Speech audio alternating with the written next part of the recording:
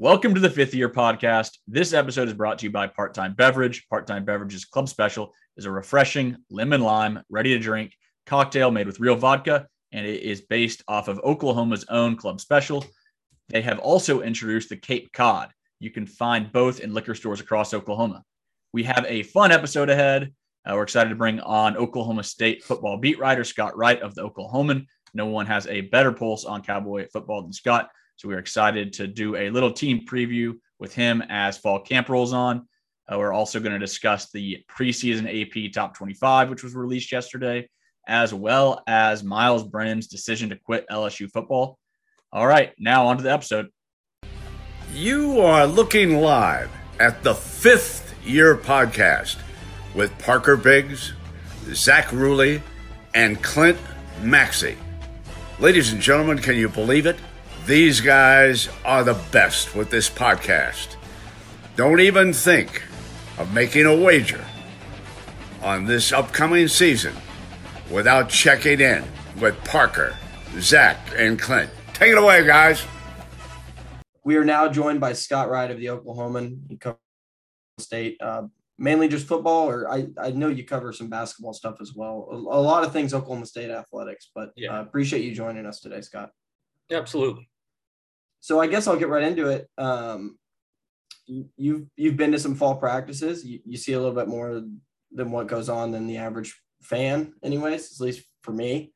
Getting into it, what's your biggest concern for this team and what's going to be the biggest challenge for them to replicate the success? Obviously, they're losing a lot on defense.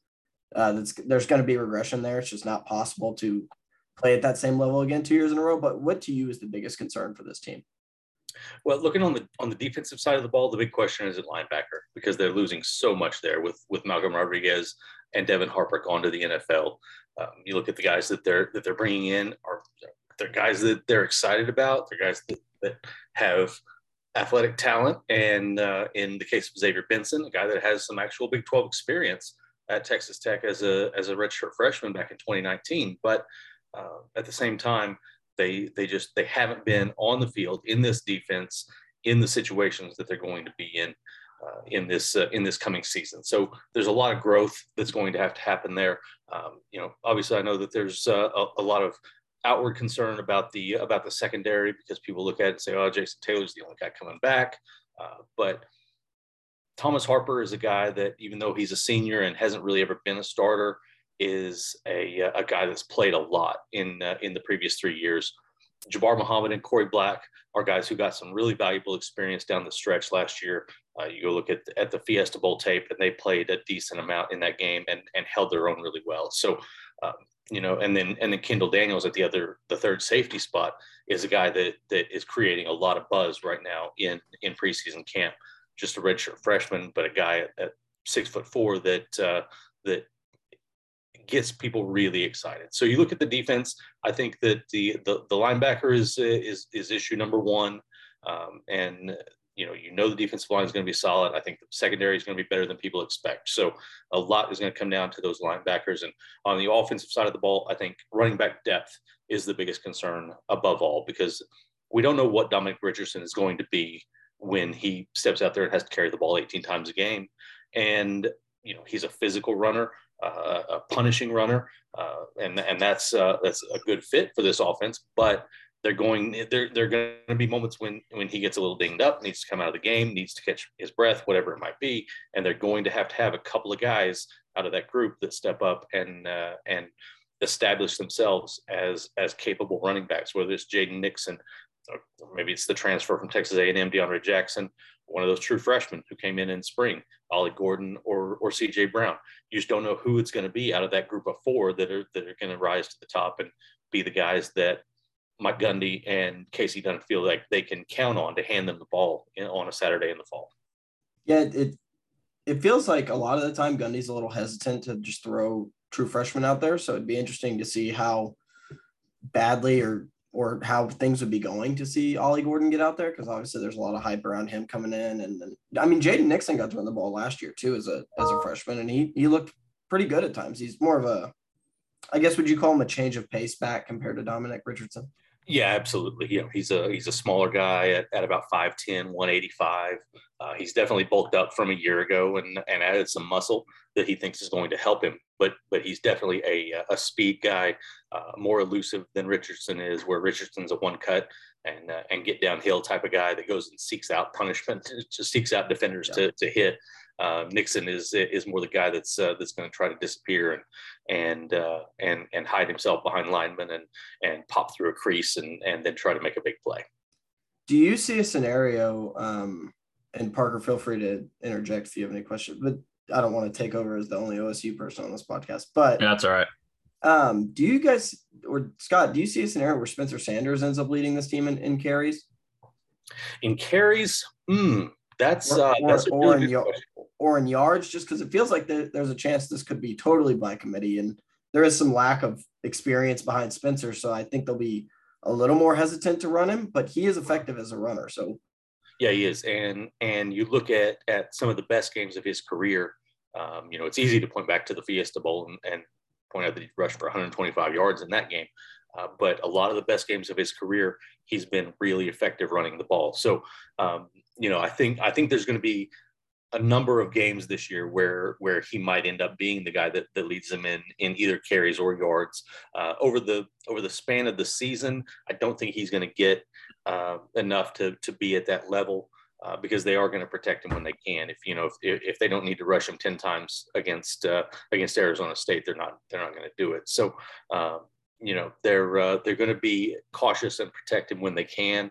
And but they know that they've got to let him be himself to get the full effect of Spencer Sanders and what he's capable of on the football field. Yeah. And go ahead, Parker. I was just going to say, obviously Spencer Sanders is the guy, the QB1, but he hasn't necessarily stayed healthy in the last couple of years. Guys have had to come in and spot him at times. How's the backup quarterback situation shaping out? That is kind of the underlying most important thing of camp, because, like you said, Sanders he's missed at least one game every season. He's missed essentially 7 games over the course of his career, whether it's been injuries or last year with a COVID issue in the season opener. So it's really important that they have one of those guys, whether it's Gunnar Gundy, who's a redshirt freshman, or Garrett Rangel, who is a true freshman who arrived in spring. They've got to have one of those two guys ready to go, because there's a good chance that one of them could end up being in a situation, being asked to go win a game like Shane Illingworth was over the last couple of years, or like Drew Brown was the year before that. So there's the definite possibility that one of those guys is going to be in a really meaningful situation at some point this season. So they've got to have those guys ready. So it's a really good competition. It's just a question of how close to being ready for a game are those two guys. So I'm going to guess that first depth chart is going to say Gunnar Gundy or Garrett Rangel. There's no way we're going to have a definitive answer as to who the backup is week 1. Oh, you're absolutely right with that. Mike Gundy will downplay it when whenever we ask him about it at that point, because once the depth chart comes out, everybody's going to want to talk about it. He'll downplay it at that point. He's done this before with backups. You can go back to even Brandon Weeden and Alex Kate back when Zach Robinson was the starter. So he's not afraid to downplay a backup quarterback situation and act like it's not a big deal. But there comes a point when they might have to make a decision, and it'll be very interesting to see which way they go. Yeah, and it's funny you bring up Weeden. I think Gundy's quoted in saying Brandon wasn't a good practice player. That's why he was the third string originally. So it's just kind of like, all right, maybe he doesn't. I don't know. He's in a tough spot too, mainly because one of the kids that would have to play is his own son. Right. It's a really tricky spot, and he's been really open. Mike has, in talking about the challenges that Gunnar faces, being his kid in practice, and how Mike tries to stay out of it and not get too involved. Let Tim Rattay coach the quarterbacks and do his thing, and Mike will make his contributions when he feels he needs to, but he mostly tries to stay out of it and let the competition run its course. What year is Gunnar Gundy? He is technically a redshirt freshman. He actually sat out a season and reclassified a year later. He would be a redshirt sophomore at this point, but because of just kind of the situation that he knew he was coming into at Oklahoma State, he felt it would be better to sit out a year, try to bulk up a little bit because he wasn't always the biggest guy, but he's up over 200 pounds now, and did some things that were helpful to get him ready for this level. Gunnar Gundy. There's a third one, I believe, who's a sophomore or junior in high school, but he's a big kid. I think he's like 6'3", something like that, well over 200 pounds. Yes. But he plays quarterback too. Yes, Gage Gundy. He is maybe the most athletic out of the three Gundy boys. So he's the last one. He is about 6'3", and also a really good baseball player. Could have a future in that sport. Talking about Garrett Rangel, he was an early enrollee. Everything I've seen says he throws it pretty well. He's a bigger kid, more of a, not like a Rudolph or an Illingworth, but he's not a true dual threat. Would you say he's more of he wants to be in the pocket, but he can move. Are there any other freshmen? You mentioned Kendall Daniels. He's a redshirt freshman, highly recruited kid. Talon Shetron's been getting rave reviews so far. Are there any other freshmen that we might not know or that have looked really, really good in camp so far? You mentioned Ollie Gordon. He was the guy that generated so much buzz back in spring. We'll see. He had that shoulder injury in the spring finale, and we'll see where things shake out for him. But I know that as a group, they're really excited about both those freshman running backs, and they both popped in and made some plays. Braylon Presley, Brennan's little brother, is he looks tiny up there on the football field. He even looks tiny standing next to Brennan. So that gives you an idea of what you're dealing with. But his speed is unmatched, and he's going to find a way to make some plays. He's popped with a couple of big ones in camp already. On the defensive side of the ball, there haven't been a lot of guys that have really stepped to the forefront. Even though there are starting spots open for competition, there aren't a lot of opportunities really for a young guy to break through, because there are guys that have been on campus for a few years. Even looking at Kendall Daniels and what he's doing to fight for that safety spot.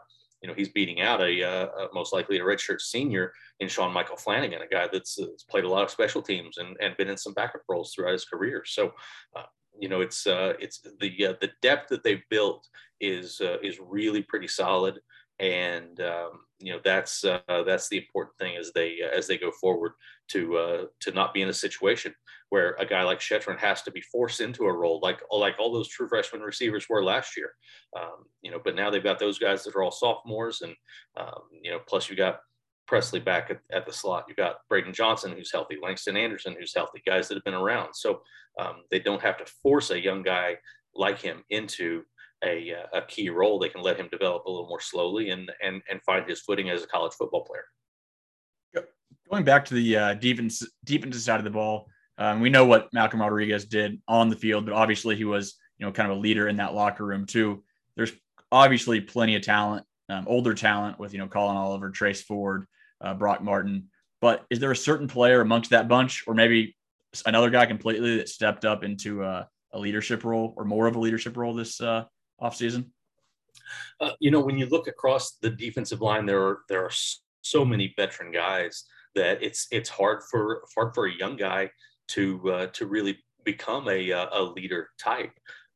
But I mean, a lot of people do look to Colin Oliver because of what he's accomplished on the field, and having Trace Ford back in the mix, it's a situation where they understand what he has meant to this team over the last 3 years. So, but for the most part, it's still Brock Martin, Brendan Evers at defensive tackle, Tyler Lacey at the other defensive end are the guys that are the true leaders of this group, and not just it's not just a vocal thing. It's about their actions on the field as well. So they are the guys that are the foundation of what this defensive line is built on. So they're the guys that everybody relies on. Yeah, and a couple more here for you. To flip it, the offensive line. Um, there's concern. I always have concerns. I know they feel like they're deeper this year, but the past couple of years, they get down into the numbers game, and it's all of a sudden we don't have enough bodies, and guys are having to play positions they've never played before, stuff like that. And it kind of came back to bite them a little bit in that Baylor and the Big 12 championship game, not having the starting center and having to shuffle guys around. How do they feel about the offensive line? I know they're probably saying great, but based on what you've seen, how does that unit look? Right now, they've got 7 guys that they think are really capable first team guys. You obviously, depending on who gets injured, it could change the whole dynamic of things. Then that's when you have to start moving a guy from right tackle to left tackle, or doing those kinds of things, and that's when it gets hectic. So they really like a group of 7, maybe 8 guys that they feel are capable of competing well at this level. So that's it's not incredible depth, but I think it's better than where they were a year ago, where they were a little unsure of what exactly was going to happen with some guys. You go back to that first game, and they were talking about Taylor Materko and Caleb Etienne, battling for that left tackle spot. And by week 3, it was Cole Birmingham who had been the right guard the first 2 weeks. So, it was you could tell at that point that they weren't very settled with that group. And I think they're in a lot better situation with who their starters are going to be, and the level that they can compete at. Now, I don't feel like they're completely comfortable with an entire second unit that if they were to run those guys out there, but they have, I think, enough guys and enough versatility that they like where they're at right now. Obviously, you get 3 guys hurt, and it really cuts into your depth quick on the offensive line. So, and part of it is they've got to learn what they've got in a couple of transfers who came in the summer. Casey Collier from USC, Jason Brooks from Vanderbilt. Those guys have some college experience, but it's hard to know what they're going to be like on Saturdays when the Bullets are live. Go ahead, Parker. What are Gundy's thoughts on the transfer portal? I'm sure he's said something at some point or another. I haven't heard it. He loves it. It was interesting. I'll go back to last December when he made one really unique and unexpected change in his view of the transfer portal, in that he had some players come to him and say that they wanted to transfer, and he offered them the opportunity to stay with the team through the bowl game. And that was something that he had never done before.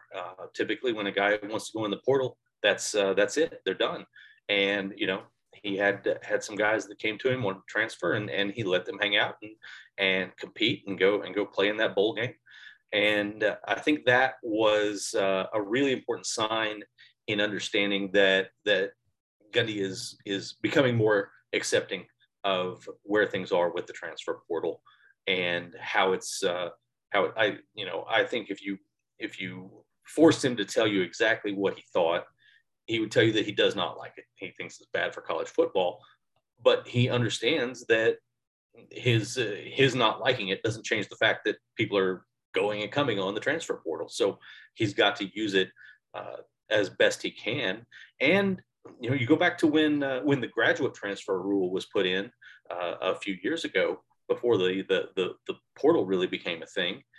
Oklahoma State was one of the first programs to really start embracing those transfers. Yeah. They had a lot of those guys come in and become impact players. So Mike Gundy understands the value, even if he doesn't fully like what it's done to change college football. I feel like he's been, as much as I sometimes hate saying it, he's been pretty spot on with like when he called something. I remember at the beginning when college football truly started evolving portal wise, he said, it's going to be an issue with how many kids are going in the portal. There's not enough spots. Mm-hmm. So now I think anytime he's asked about it, he's like, look, we need more scholarships to be able to offer. They need to up the limit of scholarships. Otherwise, why would we take an 18-year-old versus a kid who's already played 2 years of college football, which is, I think most coaches think that way. So He's not. It doesn't seem like he's like totally anti, but if you put the truth serum in him, he's gonna say it sucks, which I think most coaches would say. Yeah. Oh yeah, I think so. Yeah, I think another recruiting cycle for him. Yeah, exactly. And you're recruiting your own players to stay too. Is the other brutal. Yeah. I've got one more question, and then we'll get your take on the outlook for the season. But who do you think ends up crowded receiver room? A lot of young guys got experience last year. I'm kind of been leaning Jaden Bray. I think is going to be the guy that steps up. Who do you think ends up as the number one receiver this year? This is a really interesting question. And I've been trying to talk to a lot of people to actually write a story about this and gather for a story. And it's been really difficult because so many, you talk to Spencer Sanders or Mike Gundy and they're real quick to say, oh, it depends how defense is playing us, whether we're going to go inside or outside, all those different things. And they kind of play it off that way. Brennan Presley is the most accomplished receiver that they've got, but it's been 10 years since they've had a slot receiver lead them in receiving. It's always been an outside guy.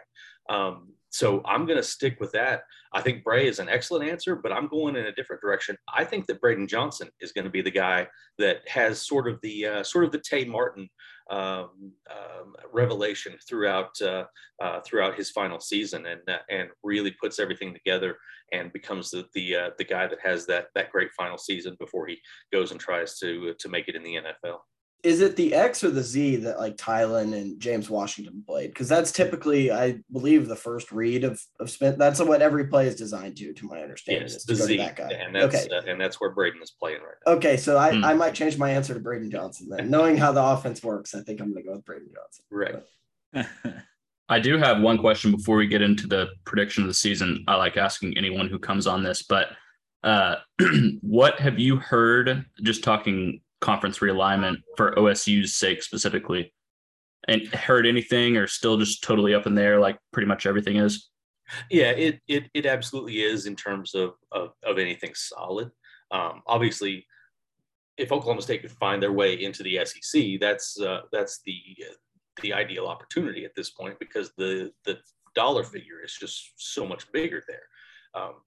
That said, a lot of people in Stillwater are very confident in Brett Yormark and what he has the capabilities of doing with the Big 12, getting them into a more marketable position, whether it's another expansion beyond what they've already added, or just buckling down and going to market with the teams that they've got right now. So there's a definite confidence in the type of person that Brett Yormark is, and what he's going to be able to do from a salesmanship standpoint with the Big 12. It's such a different perspective than what a guy like Bob Bowlesby or anybody that's come up through the academic ranks and athletic ranks to such a different perspective that Brett Yormark brings. So a lot of confidence in him there. So if I had to pick, I really think that it's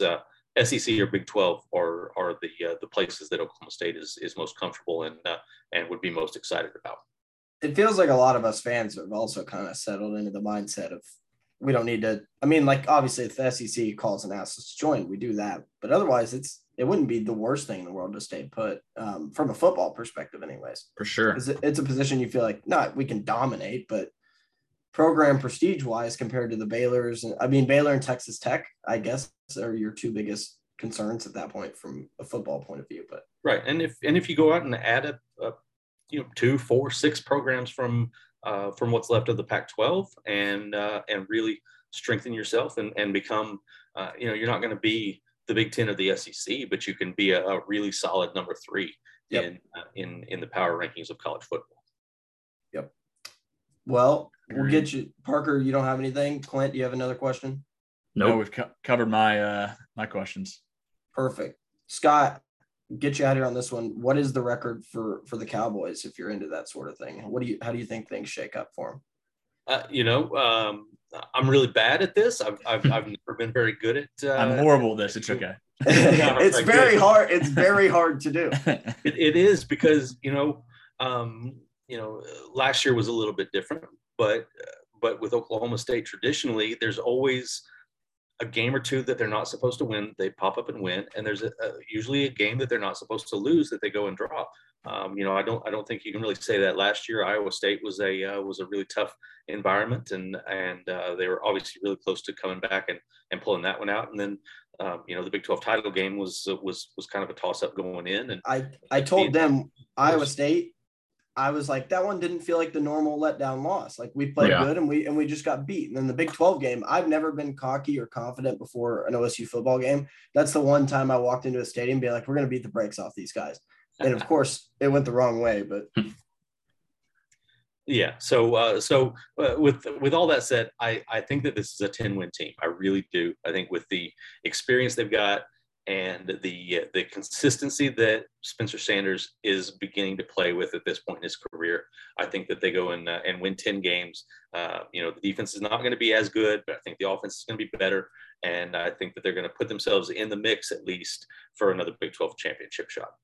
Do you think it's the same three teams as last year in the running with Oklahoma State, Baylor, and Oklahoma? I do. It's really interesting because when the preseason poll first came out and Baylor was picked number 1, I was like, I don't really buy into this. I mean, obviously Oklahoma State fans know Blake Shapen really well. Is 17 straight completions in the Big 12 title game, but that's about all that he's done at the college level. And I wasn't fully buying in. And then as I've been doing some research over the last few days, looking at what they've got on the offensive line, what they've got on the defensive line, they are in really good shape on both of those spots, and they've got some other talent, spread around as well. So I'm more convinced over the last few days that Baylor is legitimately in the mix for this thing. But I think it comes down to OU, OSU, and Baylor for sure. I would love for one to have a Bedlam Big 12 title before the Sooners exit. That'd be the best thing ever. Yeah. I have an idea of how it ends, so I don't know. Unfortunately, I don't think I would like the ending either. But you won't go into that game cocky, huh? I've never gone into a game cocky against the Sooners in my life. I'm always the most pessimistic. I walk in there, it's like, oh, what's going to happen today? The only time I've ever been super, super confident. I was pretty confident last year. I was looking at watching football last year. I was like, I think we're legitimately better for this. So when we spotted OU 9 points or whatever it was to start the second half, I'm like, here we go again. This is team shooting itself in the foot. We are better. This should not be a close game. And then we turned it on. And then the Taylor Cornelius year, I wasn't confident we were going to win. I was insanely confident we would cover 21.5 points. I thought that was disrespectful. And they did. That was an insane game, actually. Yeah, incredible game. Yeah, nearly won it too. Is that the 2-point conversion with a minute to go and hand the ball to Kyler Murray? So it's hard to say. But even if we get it there, it's K1, and that what you guys called them, K1 versus our defense, which at the time was not what it currently is looked as, but is what it is. All right. Well, Scott, we really appreciate you hopping on. This was great. For those that don't follow Scott on Twitter already, Scott, what's your Twitter handle? I am Scott Wright. Okay, easy to find me, and I tweet out all my links to all my stories and other coverage. So any Oklahoma State fans out there, follow along. Thank you, Scott. That was a great interview. Now let's get into the weeds of college football a little bit more. AP poll released this week, and that is usually the time of year like when we are close, right? So this is the ranking that shows up on the scoreboard week 1, right? Yeah. AP is what's on the scoreboard till the playoff rankings are out. No surprise at number 1, obviously. Nope. Are there any names that stood out or teams that stood out to you? Notre Dame at 5 stood out to me a little bit. That is interesting. I would have expected – I see a huge gap after these top 3 teams. You could go any of those next 4 – I think you could make an argument like 4 through 12 or 13. They're all the same team. Yeah, you could mix and match. You can make an argument for Oklahoma State at 6, and you can make an argument for Michigan at 12 or 13. I mean, like, I don't see – you pick and you choose on these 3. Georgia, Bama, Ohio State, clear separation. I don't really have an issue with anything. I would have Utah higher than 7. I would have Utah probably at 4. I think You're thinking big year from the Utes this year, huh? I mean, they've got Tavion Thomas back at running back, Cam Rising at quarterback. Whittingham's defenses are always really good. I mean, they're just so physical. They've kind of run the Pac-12 the last couple of years. It's already, this is the highest they've ever been ranked in a preseason poll. Thoughts on Southern California at 14? Too high, too low, properly rated? I would have maybe a little lower. I think it's fine though. I mean, when you have Caleb Williams, who's a top 3 quarterback in the country, and you have Lincoln Riley, who's an offensive mastermind, they brought in a lot of weapons. On offense, especially Travis Dye from Oregon, Rice from Colorado, help on the offensive line, brought guys on defense. I mean, in the transfer portal era, I think you can put together a respectable team. And the key is the quarterback position. And when you have someone that's as good as Caleb Williams, he can carry them pretty far. Hey, the three of the 4 new Big 12 people. Yeah, made the list. Yeah, no, you have the Big 12, the Big 12 newcomers section there at the bottom. Cincinnati 23, Houston 24, and BYU 25. Interesting to see Wake Forest without Sam Hartman there still being ranked.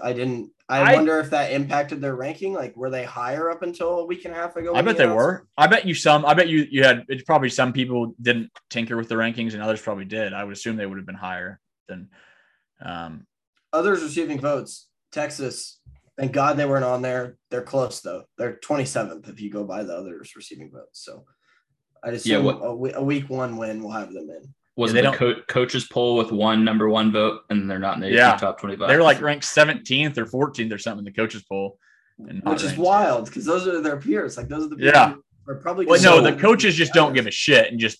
Yeah, I think they have like a grad assistant fill out the rankings. So does every D1 coach have a vote, or is it Power 5? I don't think. I think they can if they want to. I just think most don't. Choose not to. I think like 30 or 40 coaches. So. It's got to be Sarkisian or his GA. No, he doesn't vote. He doesn't vote. You can't. I don't think you can. Well, yeah, you could. You can. You can. But he doesn't have a vote. People were throwing around names like they think it was Coach Saban.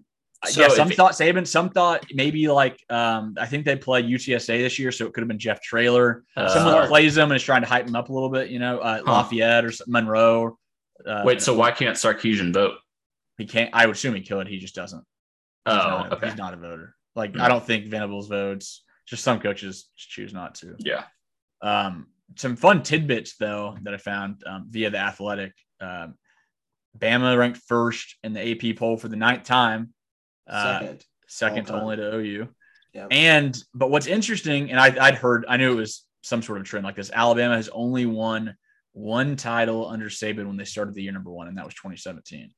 That's really interesting. But they've also, I think they've won – like each year they didn't win it, they won it the next year, I think is like the other trend. Yeah, it's insane. That's true. So yeah, I'm not saying throw away your Bama futures. Yeah.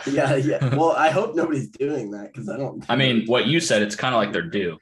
So yeah, I think also Clemson at 4 might be even a little more brazen than. Is Clemson good? They lost their defensive coordinator. Their quarterback struggled a lot last year. They lost their offensive coordinator. They lost the ACC. I wonder about the Tigers. I mean, I get it. When you have one bad year and like a 10-year run, you could kind of make an argument. But Alabama doesn't have bad years like Clemson last year, you know? Yeah, no, that Clemson team last year in the SEC is probably like the Big 12 or Big 10. It's probably like a 7-8 win team. But they ended up winning 9 or 10. I think they got to 10 and finished fringe top 10. The defense was still really good. The defense was insane. Maybe the best in the country. Yeah, it was still. Their offense was just horrible. I doubt if DJ plays at all like he did last season, that Kubelik or whatever, that 5-star freshman is going to end up. Yeah, no, I was about to say they have like actual options behind him this year from what I've seen. DJ, I don't see it. Although, did you see he did lose a ton of weight? It kind of reminds me of Jalen Hurts. No, he's much bigger, dude. He's like 6'6". He's enormous. Oh, really? I think he said he weighed like 260 or 270 last year.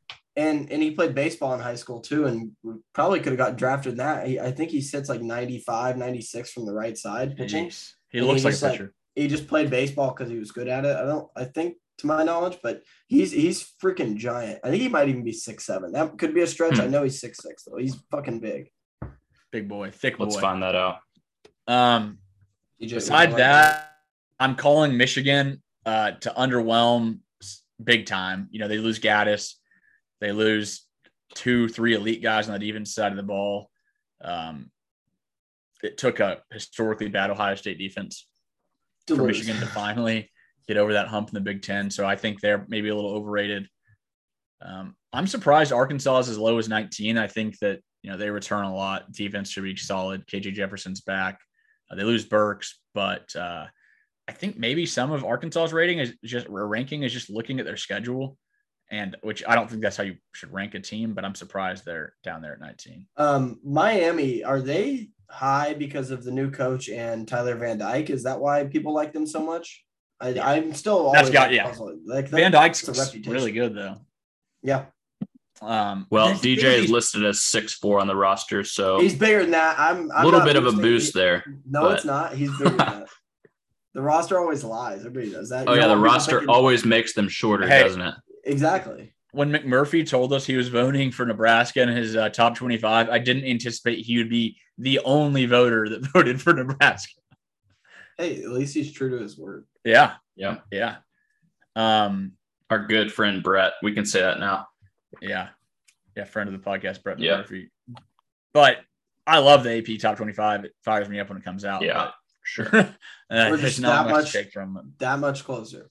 Yeah, exactly. We're like 10 days from week 0? Or do they play Thursday of week 0? No, I don't think so. I think it's just Saturday. That'd be fun. While we're futuring the season, next week will be our season preview futures. So tune in next week. We'll give out our futures and all that stuff. And I'm probably going to give out week 0 bets as well. Yeah. Go ahead and knock that out. It's here, boys. It's here. Yeah. Can't believe it. What if it didn't come? It just like time COVID. And we never got. Oh my god. Monkeypox. No, I'm knocking on wood. I shouldn't even say that. Yeah, why'd you even say that? One school I would throw in that I would have ranked that's not even really close to being ranked is Kansas State. Yeah. How many? The amount of hype they've been getting, I'm kind of surprised they weren't. They seem to be like the sleeper pick. It's so wild to me that they didn't get any first place Big 12 votes, yet they had 8 first team players or whatever it was, 6. It's like, so what? And then OU had not a single a punter was their only first team. Yeah, it's weird. That doesn't add up. If you think OU is the best team, you got to think some of their players are the best players in the league. Yeah, so exactly. Doesn't make sense. I know. Let's move on to a topic I know Zach's been excited to talk about. Myles Brennan, the NIL man for LSU, 6-year senior, I guess found out he wasn't going to be the starter for the Tigers this year and calls it quits, but takes a bag with him. Yeah, he had 3 like relatively giant NIL deals, like Raising Cane's, I think was one of them. And he just doesn't, since these aren't performance based, he just keeps all the money. And those organizations are just SOL when it comes to Myles Brennan. I guess he still has a following on Instagram, but the kind of the point is to have the starting quarterback at Louisiana State be the person posting pictures, not some guy who quit. So at some point there's going to be some player for like, you know, an OU or an Auburn or somewhere that takes a bag from wherever they're playing and ends up transferring to their rival and is still on the books for an NIL deal. Like, what about this Tennessee quarterback that's getting paid $8 million? Is he the incoming freshman? Yeah, like is that just guaranteed money? Like, could he? I would assume at some point could just transfer, and that money's. Yeah, I don't know. Maybe after it's voidable after a year, if you I don't know. Maybe they write it. They'll start writing it into the contracts. Like if you transfer, it's void. It's a weird deal. I would assume this will make like some organizations a little more hesitant on who they just throw money at. I don't know if like Myles Brennan retiring being like the biggest shockwave possible for like the negative of NIL for these companies, but it's not insignificant, I don't think. because he's the first like real name we've heard of somebody just quitting with all these NIL deals signed, and he had a decent amount of them. So it would be funny if he was just off the football team and he's like gets out of class. I got to go to a Raising Cane's shoot. He's just still doing the NIL stuff without playing. I would assume that he'll have to still hold, his end of the deal. Which but that's hilarious. Is NIL I don't even know. I randomly thought of this, but can regular students sign NIL deals? Yeah, really? I mean, it's not a name, image, likeness deal, but I mean, if you're not a student athlete, anyone can. That's true. Yeah, just a rant. It just doesn't happen because me and you don't bring any value to Raising Cane's. You don't know that. Myles Brennan might still do. Clint eats a lot of Raising Cane's. I love Raising Cane's. I'll be their spokesperson in a heartbeat. No freebies. All right. Is there anything else we want to touch on before we run? Yeah, I wish we had knowledge of what's gone down in that meeting. The PGA Tour, like all hands on deck, players only meeting with Jay Monahan. Tiger flew in for it. Did you see that walk to the car? Gosh, yeah, he's looking bad. He didn't look great, but I spin zoned it. Ricky's there with him. Ricky's going nowhere. The king is back. He was gonna make the cut. The king, Tiger or Ricky? Ricky made a 9 on his 18th hole or his 54th hole of competition Saturday afternoon, and he had to finish top 10 to keep the season going. I think a lot of people look at Ricky and like, he stinks. He's playing bad. He played a lot better at the end of the year. I think he's going to turn around next season. He actually played pretty well this week too. Yeah, he just had a 9 on a par 4. Yeah, and that totally derailed his entire weekend. But he was in the tournament until that hole. Yeah. So glad to see Ricky's more than likely going to stay. Maybe his friendship with Jordan Spieth and Justin Thomas. He realized he doesn't want to sour those things, and he made the right call. Or that's the way it seems anyway. And then Cam Smith withdrew this week. I guess he can still win the money without playing this week, right? Like he gets to finish first. Something feels off there. I don't necessarily believe that this was his. I wouldn't be shocked if he's not playing in Atlanta for the at Eastlake for the Tour Championship. I mean, it just the whole thing's been fishy since he won the Open. Yeah. We'll who are you guys? Who are the golfers that you think no chance goes to live? You think Spieth, JT, Rory, Tiger. Rory will die before. Yeah. What about Scheffler? No, I don't see him. I don't see Spieth. I don't see Zalatoris. See, don't you think that if none of those golfers go, then the PGA is fine? Hey, yes and no. I'm more worried about like the fans, like watching golf as a whole. Yeah. Because if watching Sunday, I didn't watch any of that golf tournament. I mean, I followed who was winning, but I didn't watch any of it till the playoff Sunday. The playoff Sunday was very, very entertaining. Like arguably one of the most entertaining weekends of the year. And it was Sepp Straka versus Will Zalatoris. Yeah. Well, the top, besides Zalatoris, the top of that leaderboard was insanely names like JJ Spawn was in the lead the entire week. And it's like, but watching Sunday afternoon, like Liv will not ever, in my opinion, be able to replicate like what was going on Sunday afternoon. Yeah. They don't have it. Like there's no juice in it. Like we know why those guys are playing. Like Zalatoris, we know why he plays. He's never won an event. And he had to grind his butt off all day Sunday to make it happen. As bad as he was trying to mess it up. Like he's so good. Yeah. Like it not saying it means more, but it does. It means a lot. Well, have you seen also, did you see in the Live, we might have talked about this last week in the Live, and they were in court last week. Yeah. And they said something was brought, their attorney said that the players are not making additional money off of these tournament winnings, implying that they're just taking it out of their pool of money when they give it to them. Right. Which is the opposite of what they've been saying the whole time. So maybe it was a slip up by the attorney and he wasn't supposed to say that. Maybe it was a mistake and he was wrong. But that seems like something that an attorney wouldn't just not know. I think most of the stars, though, Clint, like John Rahm, like those types of guys, I feel like they would have gone by now. Now, Cam Smith, that's a little different story, I guess. But I feel like if Rahm or one of those guys was going to go, it would have already happened. You know who's been taking shot after shot at Sharkey is old Bang Bang Freddie Couples. Yeah. Fred Couples, what did he say? Nobody's liked him for 25 years or 30 years. So I did see last thing on Live. I can't remember where I saw it, but did you guys hear about the winnings that It's something about there's like a certain limit that you can't get your winning amount until you've reached that certain limit. So like, for example, let's say Phil has $100 million like purse. He can't get that 100 million, or let's say 10 million, until he wins 10 million total. Yeah, that's what we were just talking about, which means that guaranteed money, they're not, one, if that's the case, they're not getting it up front, like some have implied. Yeah. And two, it's just one lump sum of money. They're not getting anything for actually winning tournaments. They just got to play more tournaments. Yeah, like, because the last gets like 150 grand. So it's if that's really what's going on, Phil, it could take him years to get to that. Yeah.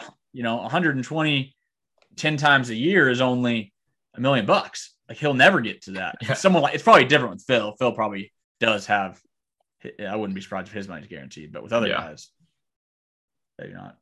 Yeah. Weird deal. That's all I got, though. All right. Well, that was a fun episode. Once again, thank you, Scott Wright, for joining us. Man, we are close. Next week, we'll be getting ready for week 0. So as always, subscribe below if you're watching on YouTube. Like, rate, subscribe if you're listening on Apple or Spotify. Follow us at 5th Year Podcast on all forms of social media. And have a good week.